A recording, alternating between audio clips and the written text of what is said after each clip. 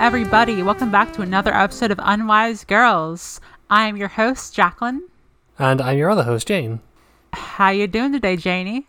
I'm doing alright. I'm a little stressed. We were having some technical difficulties before the show started. Well, stress no longer, because we're here to talk about our favorite book series in the world, Percy Jackson and the Olympians. I didn't know that this was a Stormlight Archive podcast. Listen, I know that you love Thomas Sanders and all of his works. Is it incorrect? Wrong guy. Wrong guy? I don't pay attention to VTubers like you do. Is that Brandon Sanderson? Brandon Sanderson, yeah. I mean, he's almost kind of on the same level of online cringe culture as VTubers, I think. One of his characters did make it into Fortnite. Wait, was that the one who you're telling me about? Yes, and the one that I did actually get. Speaking of Fortnite, we've got 4 tonight chapters for you today, folks. And I guess since we don't have any news, we can go right into the chapter summaries. Yeah, there's one news article which is Percy Jackson TV series will include famous book scene the movies left out, which, who cares? All right, here we go. Yeah. Get your ears on, folks. Chapter 4. Annabeth breaks the rules. When he sleeps, Percy dreams of Icarus watching his father Daedalus, designer of the labyrinth, be punished by Minos for assisting the Minotaur's defeat, confined to constant work in his own labyrinth. In the morning, Chiron calls a war council in the sword arena, where they discern that Luke must be searching for Daedalus's workshop to convince the Unmarried to help their cause, though it had been assumed Daedalus died long ago. Annabeth and Percy argue over if they should try to find Daedalus and get Ariadne's string first, but it's decided there must be a quest. Clarisse nominates Annabeth as leader because she refuses to go in there again, and everyone but Quintus nods in agreement. While Annabeth visits the Oracle, Juniper pulls Percy away to tell him that somebody else had been poking around the labyrinth entrance as well. Quintus. She warns Percy not to trust him, and asks him to dissuade Grover from entering.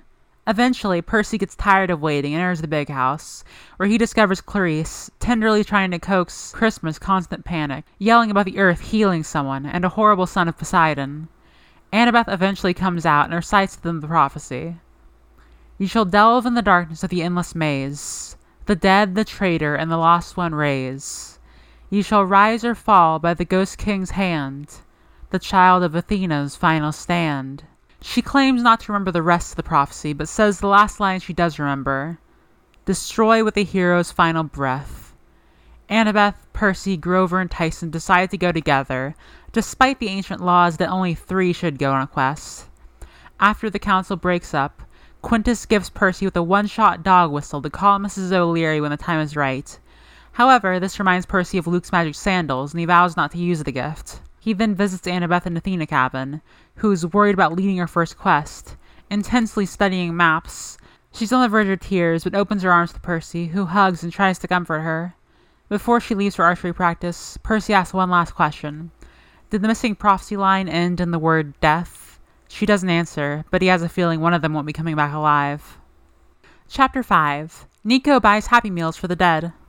That night, Percy dreams of the Princess Andromeda, where Luke, now healthier than ever, reports to Kronos that Camp Half-Blood is sending a quest, as predicted, and Kronos declares that when one more joins their cause, he will arise from Tartarus and lead the vanguard to camp.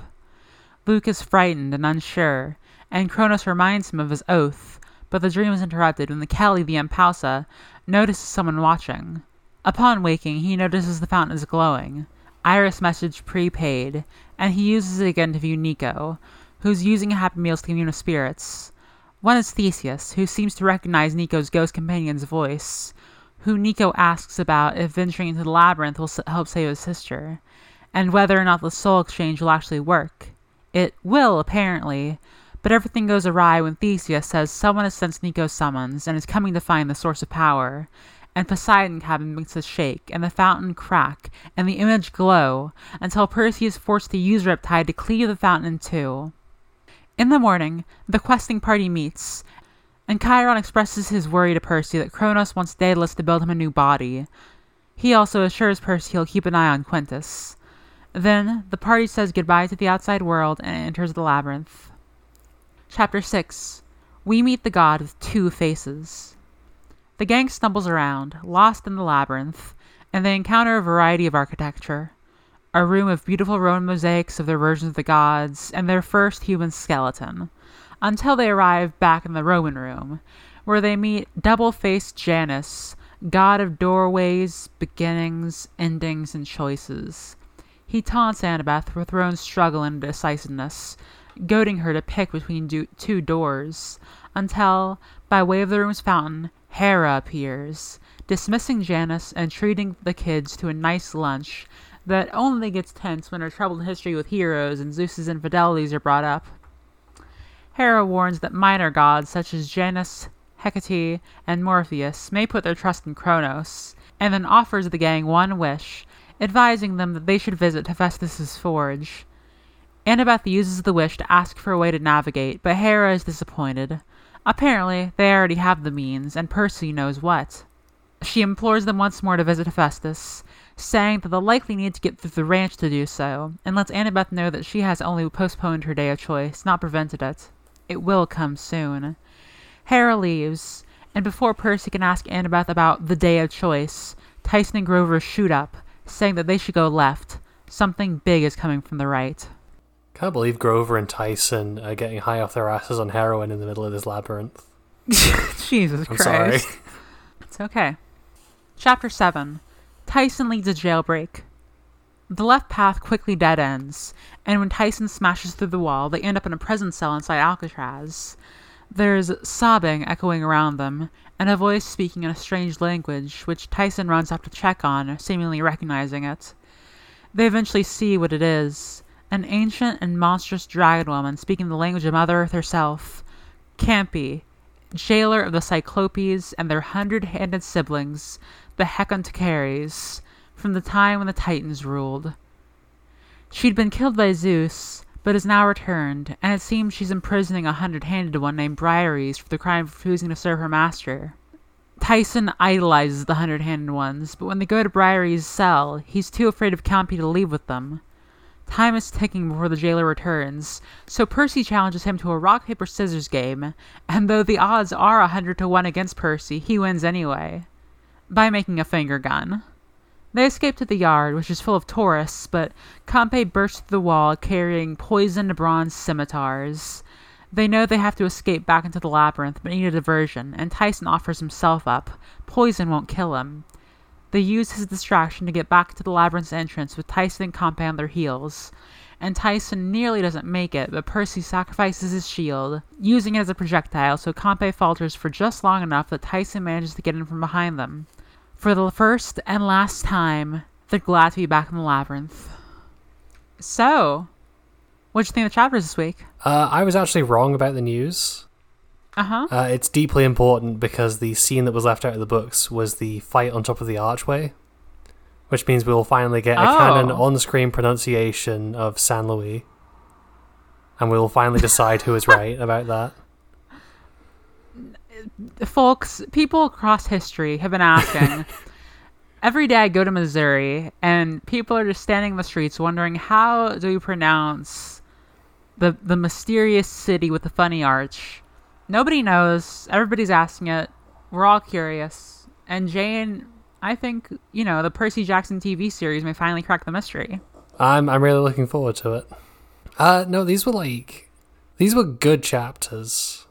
I feel almost like we're still in the setup stage of the book. How so? A lot of the stuff that's here is setting up new threads or just developing stuff.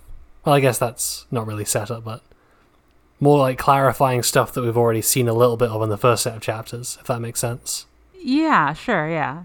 I get what you're saying. What did you think of them? I thought they were good. I enjoyed them. I thought that the Alcatraz thing was pretty fun. I had a lot of, I thought the Nico stuff was interesting. We're getting like a lot of dreams now, huh? I was actually... There's so many of these happening that I'm beginning to wonder if it's like building to some kind of plot twist about it. Like if Morpheus is sending Percy dreams or something to like screw with him or something like that. Yeah, something like... Because like in book 2 we get Percy dreaming about Grover, but that is like...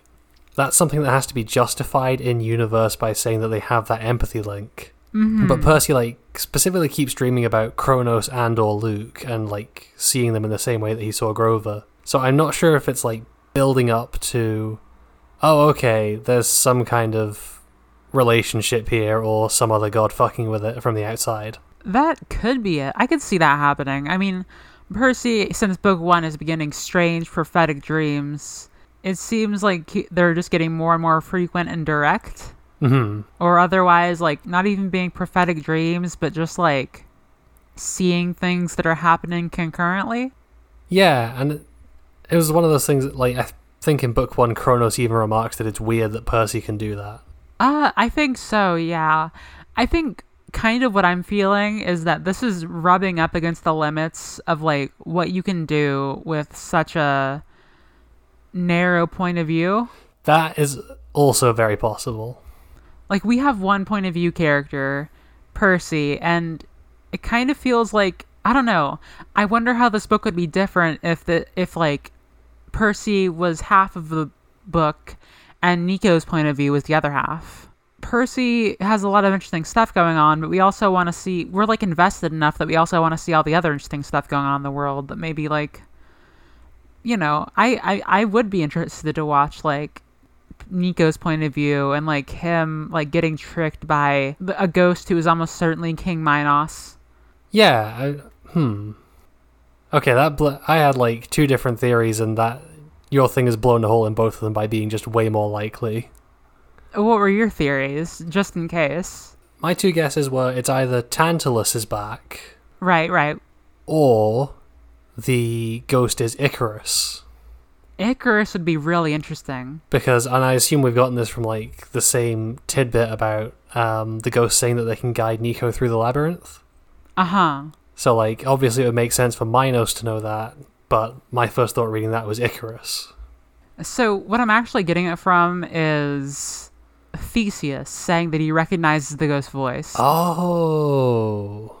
So I think that this is because I'm pretty sure Minos like sent him into the labyrinth, if I'm not getting my mythology wrong. Yeah, that's why he's like mates with the Minotaur in Hades, right?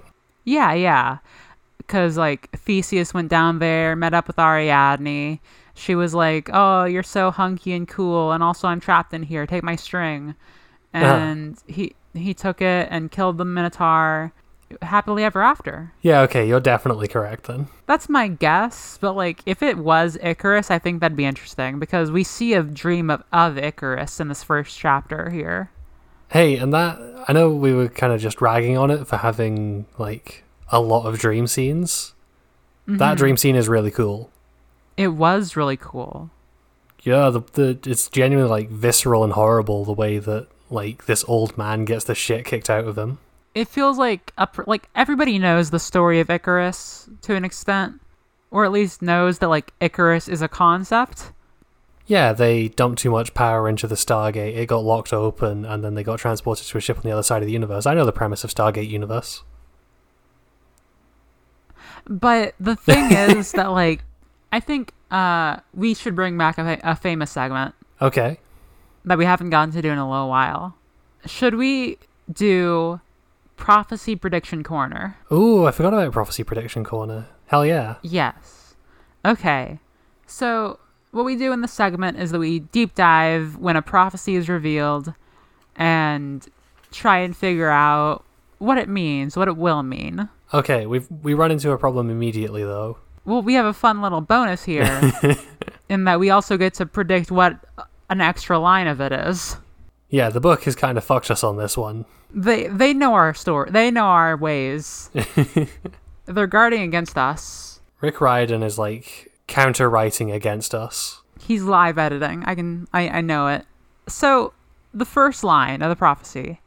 You shall delve in the darkness of the endless maze. I mean, she's either navigating tech support or she's in the labyrinth. One of those two. Everybody check out Super Eye Patch Wolf's thread. Oh, God. Yes.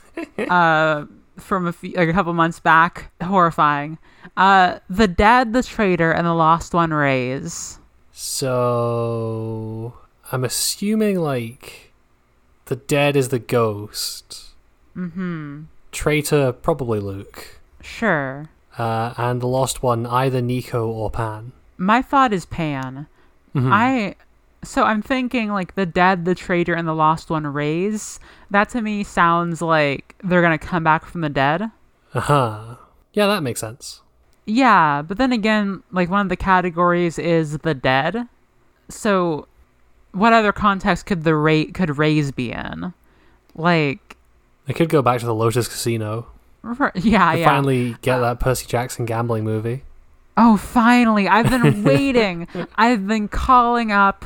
What are they fucking called? Like Riordan Productions or whatever it is. Mytho Magic Productions. I've been asking them. It could be that they raise out of the labyrinth, like they all ascend from the labyrinth. That would be kind of weirdly literal, but yeah, I could see it. Yeah. The Dead, I think it's probably Minos. The Traitor, Luke makes sense. I'm waiting for a twist on it though. Oh wait. Oh, actually, because I'm just looking at the next line. Right. You shall arise or fall by the Ghost King's hand. Definitely Minos. Definitely Minos. It'd be weird to refer to him two different ways in the space of two lines. You might be right. So, the Dead might be Luke. Oh. Because he got kicked off a cliff at the end of the last book. And now he's fully healed. And the Traitor could be whoever in Camp Half-Blood is reporting back about what's going on. Okay, yeah. Who do you think it is? Because we've been getting a lot of like Traitor, just like a mini prediction segment within the prediction segment. we've been getting a lot of hints, like somebody is reporting back basically instantly to Kronos. Do you think it's Quintus? I mean, I can't tell like what level of like 4D chess Rick Riordan is playing here.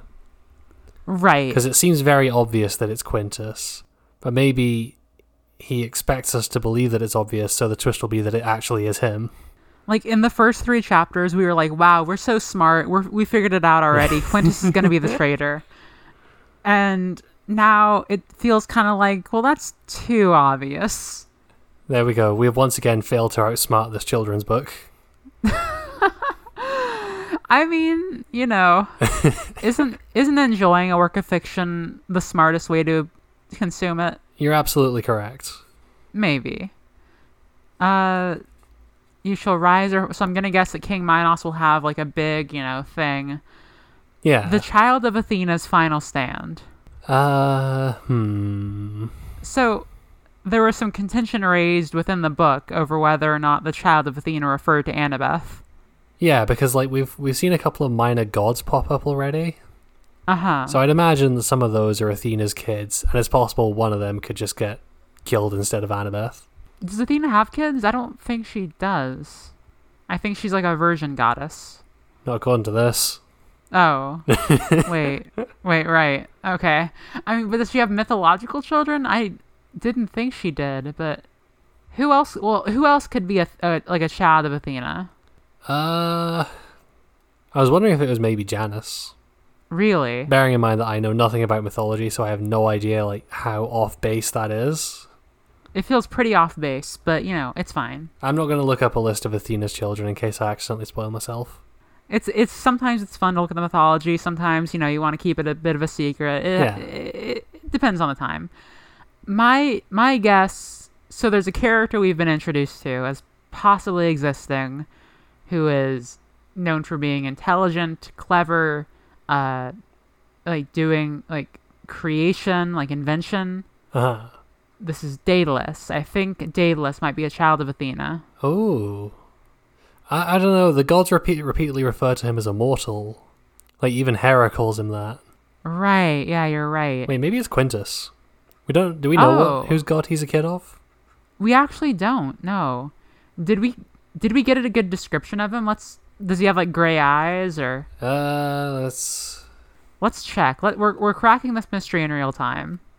Also, have we mentioned that Quintus is a really Roman name for a Greek demigod? I mean, that seems to be something that's being brought into this book as like an idea. Because we get Janus, who is ostensibly a Roman god. Oh, he's both Greek and Roman. I mean, the Romans literally just like swapped the license plates on the Greeks' whole mythology and lifted it more or less wholesale. More or less. Let's see here. Quintus. Okay. A gray-haired man.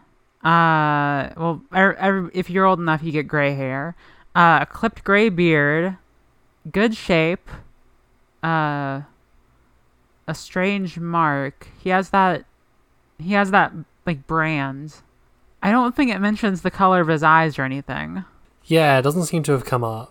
Well, we'll have to keep an eye out for that because I'm curious if it could be Quintus. Yeah, that's my prediction. Quintus is going to take that bullet instead of Annabeth. It's very possible. And then let's skip to the final line. Destroy with the hero's final breath. Yeah, it sounds like a hero will die. Sure does, and there are only 2 heroes on this thing. Well, is that how hero is defined? Like, how strictly are we going with hero? Like, does a hero have to be like a demigod? I assumed that it was strictly like it was just like another word for demigod. That could be right. That feels weird though. Like, let Tyson be a hero. Let Grover be a hero. Tyson is a hero. He is my personal hero. Same. Like, he's been nothing but like the most heroic character throughout all these books that he's been in. It's true. That being said, I'm starting to suspect that Annabeth may have brought him along for unscrupulous reasons. Oh, like what? Okay, so she's like refusing to talk about the final line of the prophecy. Uh-huh. And we also get some weirdly non-specific specific foreshadowing from Chris Rodriguez, where he starts screaming about the son of Poseidon. You think it's like the child of Athena's final stand, and with a child of Poseidon's death, destroy with the hero's final breath or something? Yeah, something like that. That's horrifying and would have extreme implications on the Annabeth's character, but would it be out of character? She's the daughter of like the cold strategy goddess, so I could like see her thinking that she should probably hedge her bets. But that's not really who she is though, right? It's probably not going to be happen. That would be an extremely like fucked up turn for a kid's book to take. It would be, but now that you mention it, I'm like, because did she nominate Tyson? Yeah, she specifically said that she needed all 3 of them. Right. But she was very insistent, even when Chiron was like, "Hey, only take 3 people because someone fucking died last time." I'm terrified by this. I think that I'm like not sure how I would feel about that if it happened. Oh, because like Annabeth and Tyson were like friends by the Sea of Monsters. Yeah, but like they haven't seen each other in like a year, and she's certainly not as attached to him as Percy is because like they're not related. Right. Huh. Okay, I'm worried now. This is worrying. Let's move on to a different topic. I mean, I know I was complaining that we didn't get the whole prophecy for our like prediction corner there. Uh-huh. But I do think actually not giving us the whole thing is like a pretty genius move, because like that's something that we've come to expect from these books. You know, the heroes get the prophecy and then they game it to try and get what they want by the end of the book. Not having the complete information and all we know about the rest of it being that like it's so horrible that there doesn't seem to be a way around it. Like that really raises the tension going into this quest. I'm very into it. Especially because we know Annabeth is intentionally hiding it. Mm-hmm. Oh, wow. Yeah, I agree. This is a good move. It's a good turn. This is the 4th book in the series. It's getting a darker tone. We're back in Tyson death territory, so I'm gonna take another step to another topic. Should we talk about Chris Rodriguez? I wrote Martinez. I also said Chris Martinez in the. That's gonna be embarrassing for me. He's a bit character. Is he a bit character, though? He's appeared like twice. I mean, I know, but I'm actually curious about like what you think about the scene. I mean, I really like what it does for Clarice. Oh, for sure. Like, it's really nice to see another side of her. Absolutely. I also really like that. I know we were rooting hard for like her to become the friendly rival character, almost like the Chaz of the series, if you will. She kind of is the Chaz of the series. Yeah, she's kind of like that with Annabeth. It never really happened with Percy. She still seems to fucking hate Percy. She seems like cooled down though. Like it's been a few years, and she doesn't really want to like swirly him as much. Yeah, she hasn't tried to like drown him in a toilet. No. Yeah, I like this. I like this scene. I like what it does for a character. It's an interesting like. You have to wonder, like, what is up with the Earth healing someone, the Son of Poseidon thing. I read that and I kind of assumed it was Kronos, but now that you've mentioned it again, I've realized that doesn't actually make any sense, because that's not what heals Kronos.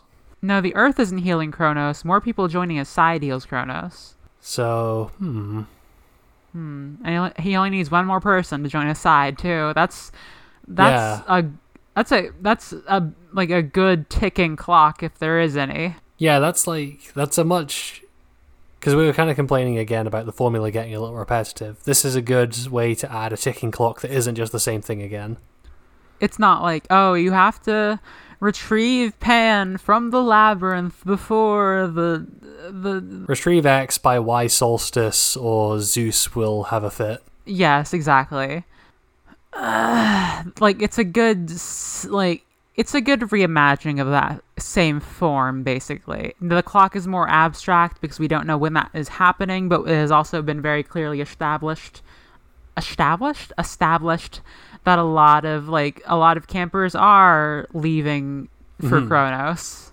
Hey, speaking of Kronos, I am very excited to meet Super Giga Mega Kronos at the end of the series when he gets his fucking robot body and like lays waste to a city with shoulder-mounted laser cannons. Oh, believe me, same. I'm extremely excited for when Luke pilots the Kronos sword. But I mean, do you think it'll happen? Do you think like this book is gonna end with Daedalus like joining his side? I don't think this book is gonna end without Kronos getting some kind of advantage. He like that's one of the things I really like about him as a villain, is that even when he loses, he wins. For sure. The way that I feel like it's gonna go down is that I don't know if he'll be able to convince Daedalus. Like, Daedalus seems like he'll be the type of character where like there'll be a struggle to not get him to join Kronos. But I still have that part of me that's like, he might be the child of Athena, so... so he could die heroically or something, but I feel like maybe this book will end with like Kronos rising in just a normal body. I wonder if like it's gonna be instead of a robot body, because we hear that Daedalus or Daedalus, whatever, has built like thinking machines and automatons 3,000 years ago. Right. So would it be beyond him to make like a kind of cool techno-organic body for Kronos? No, I'm sure he could do it. I feel like that might be the direction that this goes in, so we don't have like robot god Kronos. Cool as that would be. It would be cool, but so would techno-organic Kronos. I mean, I guess we also already got a giant robot fight in the last book. Did we? Oh, the Talos. Yeah. Yeah, you're right. I could do with more giant robots. I'd be fine with it. Giant robots are always fun. Yeah. I don't know. I'm starting to like we really are like 4/5 of the way through. Or well, no, I guess we're not. We're like 3.5 of the way through. Something like that, yeah. But it really does feel like, I don't know, like I'm unsure of how things are going to play out at the end. For sure, yeah. I'm hungry. Would you like Nico to buy you a Happy Meal? I would like Nico to buy me a Happy Meal. I could go for some McNuggies, some of those bad fries they have. Do you ever have McDonald's? I don't think I've been there in like a decade. Really? No, there was like this like big healthy eating like push/scare when I was in primary school. Uh-huh. And for the most part, it hasn't like, completely stuck. But it did like put into my head like a complete stigma against McDonald's, crisps, and tomato ketchup. Oh, I see. That's like just any fries at all? Or just specifically McDonald's fries? Oh, wait. I can never... It's chips. Chips is the one. Okay. Yeah. Crisps are the ones that chips. you call chips. Crisps is potato chips. That's so confusing, but... Which I suspect is why the localization has deemed that Percy is eating crisps that Hera gave him in my version. Oh, definitely so. I was like... In that scene, I was like concerned that Hera was gonna like poison them or something because they were eating a lot. Just give Percy a poison bag of fish and chips. I kind of thought what was going to happen was like as soon as she vanished, like the food would vanish out of their stomachs as well and they'd be left feeling as hungry as they did before. That's gross. Why would she want to take that back? Well, no, I mean like because she disappears and then Tyson's sandwich that he's halfway through eating disappears. So I thought it was like the food isn't actually real, it's just an illusion sustained by her being nearby. Okay. I like the Hera scene quite a bit. I thought that like the confrontation with Janice was like very jarring and like kind of confusing in a good way. That's why I think I mentioned to you these chapters are kind of weird. The Janice thing was a big part of that. Yeah, I liked it though. I liked like how I guess out of nowhere it was, because I know that was like the intended effect, but also it wasn't like, well, this seems dumb. I think I would have been much less forgiving of it if this actually was a pivotal moment for Annabeth. But this is the book laying the groundwork to do it later when it'll feel less like it's just coming out of left field. I think I am more forgiving of it because I like that this book is an Annabeth book. That, yes. Annabeth getting to lead a quest is very good. Yeah, absolutely. I'm proud of her and her like mixed feelings on like the very first time in her life she's able to lead a quest after being at camp for like 7 years or whatever. It's really good. Yeah, it's very bittersweet because, she's wanted this for her entire life and the opportunity finally comes along in the middle of the biggest shit show in history.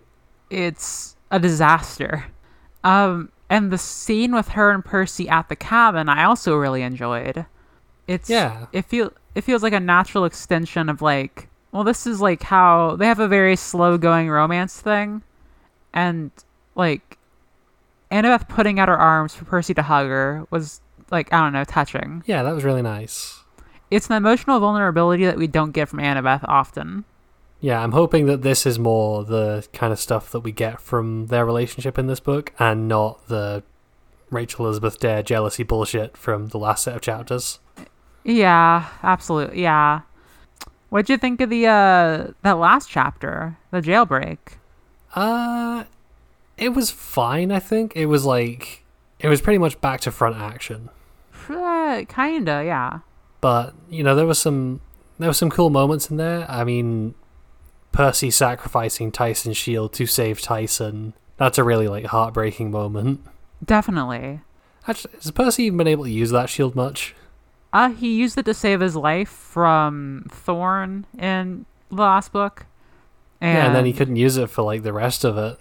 Yeah, he hasn't really used it up to now. Like maybe he used it against the Scorpion, but I must have glossed over it if he did.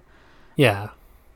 He hasn't been able to use it much, but it's like a symbol, Oh yeah, no, it's still a really effective moment. It's just occurring to me now that he actually pretty much only ever uses it at the start of the book or the end of a book. True. I liked this chapter a lot. I didn't feel like it was a back to front, just like action scene. It felt like a really pretty effectively made, like stealth game scene. Like this felt very much like, I don't know, like, because we didn't really get into like a fight until the very end of the chapter. Like it was pretty much just like them sneaking around the place trying to convince a guy to get out of a cell. I suppose that's true. Yeah, I enjoyed the like interaction with Briaries. That was fun. It did raise a question for me though. Uh-huh. Was it Annabeth explains the Titans ruled, they imprisoned Gaia and Aranis' earlier children, the Cyclopes and the Hekatoncheirobah, 100-handed ones. Yeah. I thought, like, in this book's mythology at least, the Cyclopes were like Poseidon's kids. Maybe it's both. I suppose. I mean, I guess technically Poseidon would be a descendant of Gaia and whatever. Yeah, it's confusing though. I'm gonna look up that. That is one fact that I want to look into mythologically right now. Yeah. So I'm gonna check that out really fast. There are 3 different sets of Cyclopes in mythology. Right. Okay, that makes sense. Yeah, one set are like the ancient, like ones, the sons of Uranus and Gaia. You know, the brothers of the Titans and the 100-handed ones. Then there's also the ones who like Odysseus encountered with Polyphemus in them. Yeah. And then there's like a different set, but that's not relevant right now. I have to assume it's like I don't know. That's actually kind of confusing. Like that feels like a necessary that's a necessary like combination for sure. Like if they'd had 2 different sets of like one-eyed people called Cyclopes, that'd be really confusing in this children's book series. Yeah, it feels like there should be like a little explanation or distinction there. Like Percy at least should twig that that's not where Tyson came from because Tyson is his brother. Right. I don't know. It might just come up later anyway. It could. I wanna check. I'm gonna check the wiki. Okay. Oh God. No, it's okay. It's okay. Don't worry. All I want to do is check if these are 2 different groups of Cyclopes or something. I guarantee it's gonna have like Tyson died in Battle of the Labyrinth due to a prophecy misunderstanding. Okay, it looks like they're just described as being the same Cyclopes, but like from different parents, basically. Okay. Which is like there are the elder Cyclopes, and then there are like the younger Cyclopes, like Tyson. I mean, I guess that makes sense. Yeah. One god's nut doesn't necessarily need to have a monopoly on Cyclopes. For sure. I like Tyson's like idolization of Briaries. I think that's fun, especially like in contrast with who Briaries is. See, I don't know. I don't like never meet your heroes kind of arcs. Oh yeah? I don't know. They're just they always make me sad. Well, I don't think this is necessarily that kind of arc. Like, I mean, we learn in this chapter that like that's something that Tyson holds some kind of reverence for. Yeah. And we also see that Briaries is like a sad person who's been like beaten down by imprisonment and torture. I suppose that's true, yeah. Who also ultimately like does the right thing. I don't necessarily like, and not even in the way that like a lot of don't meet your heroes things. Like the hero does the right thing in the end. It's pretty immediate in that kind of way. Like they like, I don't know. I don't identify it as that kind of arc when I read it. I will agree to disagree with you. Well, sure. I do like the return of Trickster Percy. Oh yeah, the finger gun was very funny. I was like, Percy, what kind of trick can you do so that 100 different hands? It's just like the clever kid's silliness. Yeah, definitely. It's like it's one of those things that I think like sets Percy apart as a hero, and it's something that hasn't necessarily even come up a lot since the back half of book 1, I think. So it's nice to see it popping up again. Yeah, there's been a little bit of it, but usually not in the same form. Yeah. And we also get another return of the very popular tourists who are almost killed by a giant monster. When Campi bursts through the walls of Alcatraz with poisoned scimitars. That's something. Did you initially read this and think that Tyson was going to be out of the picture for like at least most of the book? That didn't really occur to me. I can see why you would think that, though.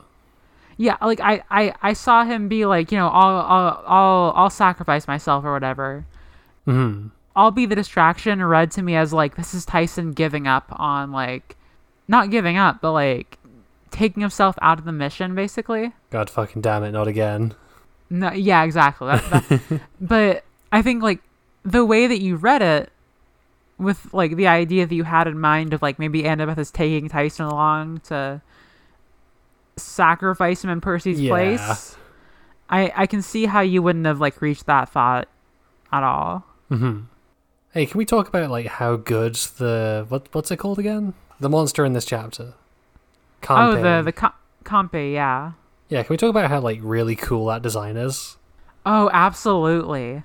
I kind of just want to read it out of the book because this is like the direct description is that like it was sort of like a centaur with a woman's body from the waist up, but instead of a horse's lower body, it had the body of a dragon, at least 20 feet long, black and scaly with enormous claws and a barbed tail.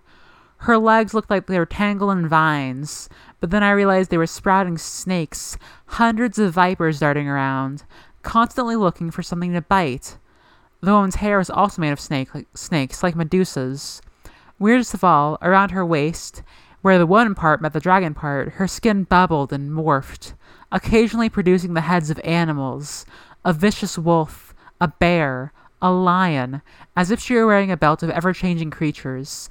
I got the feeling I was looking at something half-formed, a monster so old it was from the beginning of time, before shapes had been fully defined. God, that's just like... I really love the way that it's like... It's a visualization of the idea of a really ancient creature from mythology whose like description isn't fully pinned down, and who maybe has like contradictory descriptions. And like that's taken and incorporated into the design. That's really cool. It really is. I also just love the idea that like we're getting closer and closer to like the primordial soup, and yeah, definitely. Like that's reflected in like the beings of like that had form. Like the form was more fluid back then because everything was more fluid back then. Yeah, we've started off with like classic, well-known Greek staples like the Minotaur, and then we've kind of, as like more horrible things start to stir, as the books have been telling us they are, we get stuff like Dr. Thorne or the Campe. Totally, I think it's a great like. It's not it is an escalation. This is a horrific, powerful creature for sure that they wouldn't be able to beat in a battle without horrific loss to themselves, but it's an escalation of a different type than just like the monsters are getting stronger. It's like if we're going back in time as we get further and further. Why did I pronounce it like that? As we get further and further, like my brain is broken.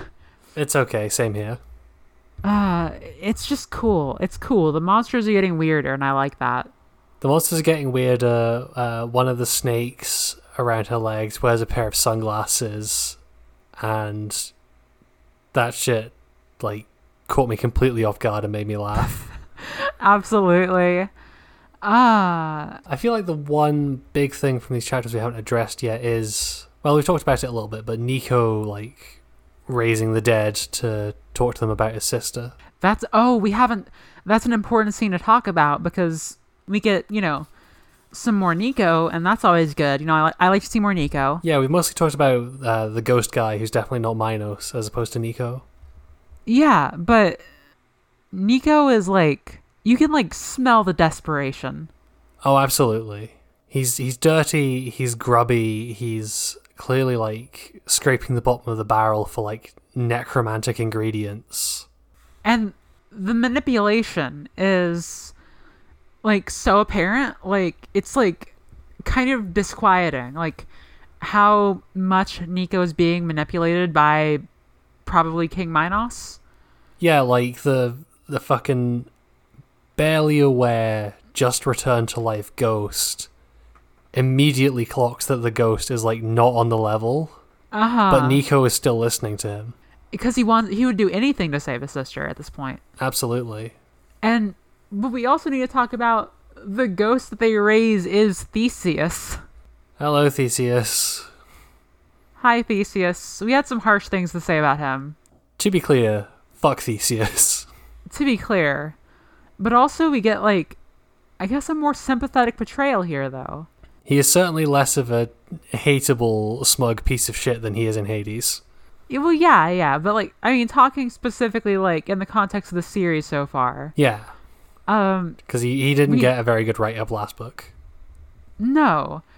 And I think that's entirely fair, but, like, also we get, like, Percy's, like, first thought upon seeing him is that, like, he's, like, just, like, a scrawny teen dude who's not much older than Percy.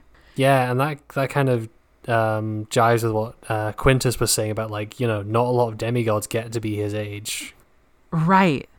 Like, you hear all the stories and you're like, wow, big muscle man, 30 years old, beard.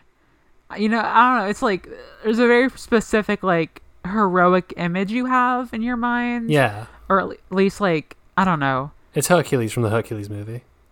Yeah, or, like, even, like, paintings of, like, heroes and stuff. You don't... Seeing, like, oh, Theseus is just, like, if Percy was born, like, a few thousand years earlier. Yeah. That's, like, affecting. It draws a connection there. And it, like, it makes the scene that much sadder when, like, Theseus is, like... He hasn't been alive in a long, long time. And he's obviously, like, super confused. It's... I don't know. Like, there's something sorrowful there. Yeah, I hadn't even, like, really drawn the connection between Percy and Theseus, but now that you mention it, yeah, definitely. Right. It's interesting that his fountain, like, explodes. Yeah, who's sending Percy these messages, I wonder? Good question. A few can't... I mean, there's Iris herself. It could be Iris herself. I think Percy specifically mentions that it looks like it's being controlled by someone other than Iris. That is true. I really don't know, but I'm interested to see. I'm going to put my money on Bianca. Bianca? I think she's doing this from beyond the grave to try and help her brother. Huh. Yeah, if that was the case, I could really see that. It could also be Hades. Ooh, yeah, definitely.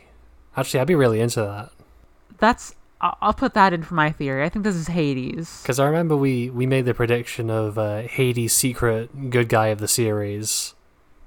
And then he just wasn't in the next couple of books. Yeah, I mean, it seems like not obvious, but like it feels like the direction Hades would go if he was returning again isn't like big looming villain, because that wasn't what he was in the first book even. No, absolutely not. He was an overworked bureaucrat who did not have time for the 3 toddlers who walked through his door accusing him of doing something he didn't. And to be fair, he did threaten to murder them and then destroy the entire world above, but, you know, who doesn't? Also, in his defense, he thought that they were being sent to threaten him by other gods. Yeah. Let's go through some, like, quick things, like... Okay, lightning round. Slowly, this podcast is taking a form. We're only 20 episodes in. We're nailing it. Annabeth is the main character of this book, kind of, and this book should be split three-way point of view between her, Nico, and Percy. Absolutely. Also, what do you think her big choice is going to be? I think her big choice is definitely going to be, like, kill a son of Poseidon or save the world or something like that. Oh, wow. Yeah. I could see that for sure. Luke is healthier than ever, and he's, like, looks really weird. That's weird. Yeah, like, the way I'm imagining him is, like, maybe someone who's had, like, a little too much plastic surgery to the point where he's, like, in the uncanny valley. I love that image. This is definitely headed for a Luke redemption arc. Yeah, he seems way too hesitant. He seems, like, actively afraid of Kelly. It's going beyond what he wanted in his heart. Yeah, definitely. I want a Clarice side novel. I of course. Because, like, what we hear about her just, like, fucking around in the desert, trying to knock over a building with a wrecking ball to shut the entrance to the labyrinth. I want to see that. Yes. Rick, give us it. Juniper is still not really a character. She's still nothing. She's still basically just Grover's not gay. Yeah, but also like a Quintus information delivery service. That's true. But like any random nymph could have done that. I guess she is just some random nymph. She doesn't really matter. You know what? That's true. Quintus dog whistle, excited to see Mrs. O'Leary when the times are desperate. Yeah, I mean, Percy says he swears to himself he's never going to use it. He's going to have to use it. I like that the connection is drawn there between the sandals and the whistle. Yeah, it's just one of those things that's like really good attention to detail with Percy's character that like he remembers being hurt like this before. Yeah, absolutely. As much as I love this doesn't detract from my love of it, but like I like the scene of, you know, Percy and Annabeth in the cabin. And even though I say, like, you know, Annabeth is opening herself up to some emotional vulnerability, she's also obviously still, like, hiding a lot from Percy even there. She's not willing to open herself up all the way. I think that's good. Bless you. Excuse me. Shall we, if we don't have any more lightning round thoughts, shall we jump into our famous segment? One more thing. Oh, okay. And it also looks like they're going to have to go through, they're going to Hephaestus' Forge, and it looks like they're going to have to pass through Ram Ranch. Are those the same thing? What? The Forge and Ram Ranch. No. I see. Do you know Ram Ranch? Nope. Let's see. Ram Ranch by Grant McDonald. 18 naked cowboys in the showers at Ram Ranch. Big, hard-throbbing... What? Hey, what? Excuse me? Ram Jacqueline? Ranch really rocks. What? Uh-huh. What are you talking about? This is Ram Ranch. Demon Dude Ranch. Oh, they're going through a Demon Dude Ranch. I thought they were going through Ram Ranch. I got confused. I mean, demons... listen, they're always trying to get their rocks off. It's probably pretty much the same atmosphere. We gotta cut this. Yeah, probably. I just really wanted you to know about Ram Ranch. Is Demon Dude Ranch demon cum? Percy Jackson characters not so sad. Which one are you going for this week, Jane? I don't think we really have that many strong candidates this week. No. I don't think there really are any candidates this week. Maybe we should just move on. Yeah, I mean, we just haven't been given any material to work with, so that's not our fault. Rick, do better. Rick, do better. Wait. We can just pick Nico by default. I mean, yeah, but that's boring. It's boring, but it's all we've got. My pick for this week is, I don't know, Briaries. I got 100 hands and knows what to do with them. Briaries is terrified of going outside and being perceived by others, which is trans behavior. That's true. Also, yeah, okay, you got it. We got there. Finally. All right. Thank you, everyone, for listening. Thank you. And I think that'll do it for us today. Check us out on Twitter at UnwiseGirls. That's where you can find our Discord server link, our email, all that stuff. If you want to support us, download episodes, tell a friend, please. Leave your rating and review for the algorithms. Check out our Patreon as well at patreon.com/UnwiseGirls. For $1 a month, you get a special role on our Discord marking you as a camp counselor. For $3 a month, you get an even specialer role as a friend of Dionysus and access to all of our bonus content.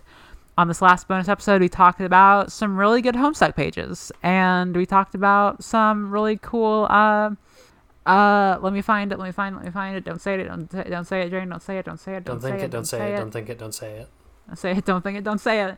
We talk about, BoJack Horseman, and we talk about, everybody's favorite character, Chaz.